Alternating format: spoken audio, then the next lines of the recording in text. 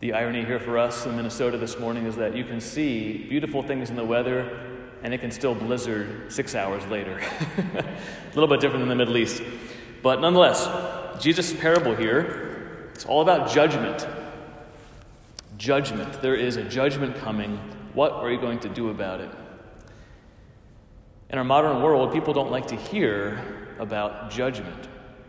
In fact, many people avoid any of the scripture verses that have to do with judgment because they can be terrifying, they can be uncomfortable, or just inconvenient. Of course, many people in the modern world who are not believers, they do not want to be judged, meaning they don't want to be condemned or seen as unclean or unworthy.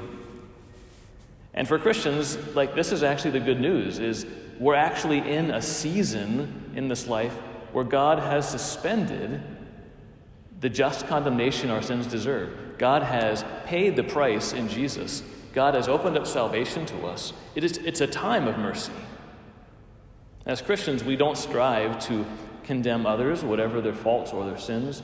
We first of all strive to proclaim the mercy of God that's available to us in Jesus.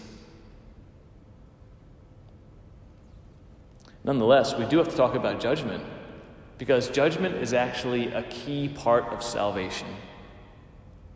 Let me say it again. Judgment is a key part of salvation. I'm not talking about other people judging others morally in their actions. I'm talking about the simple act of judging that we do every day. Should I buy this car or that car? Should I eat this or that? What's good or bad? What's better or worse? All those are judgments. We do that every single day, 1,000 times a day. We make judgments. And unless we make a judgment that's true about what's going to be better for our lives or worse, we actually can't even be saved from those things that are bad for us. For example, someone who has an addiction to some kind of substance, some kind of drug, they've been so confused and lied to by what happens in their brain, by the pleasure it gives them, that they lose the ability to judge. It's actually better to be free from addiction than to be enslaved to addiction. And when someone hits rock bottom, it becomes very clear that really there's nowhere worse to go. The only place that's worthy of judgment of something that's better is to leave this life behind. Unless that person judges that that's a better way to live than to stay where they are, death is not far away.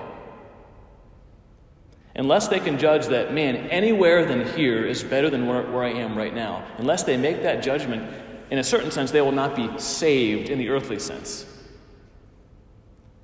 And there's a parallel to our spiritual lives too, that unless we make a judgment about what's good for us, what's better for us, unless I allow judgment to come into my life, I will not find salvation. That's how judgment is key to salvation in that sense. The trouble in our lives, even as Christians, is that so often we get confused about what's better and what's worse.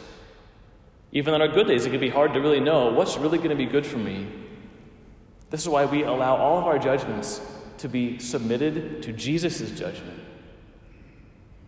We let Jesus be the judge of our lives now about what's better for us and what's worse for us, what's good for us and what's bad for us. We allow him to be our judge now because his judgment is true.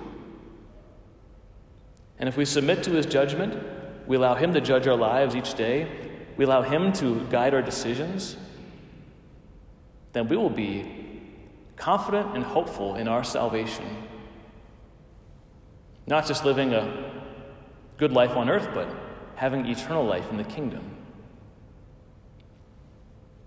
Brothers and sisters, we're in a season of mercy where God will forgive all of our sins.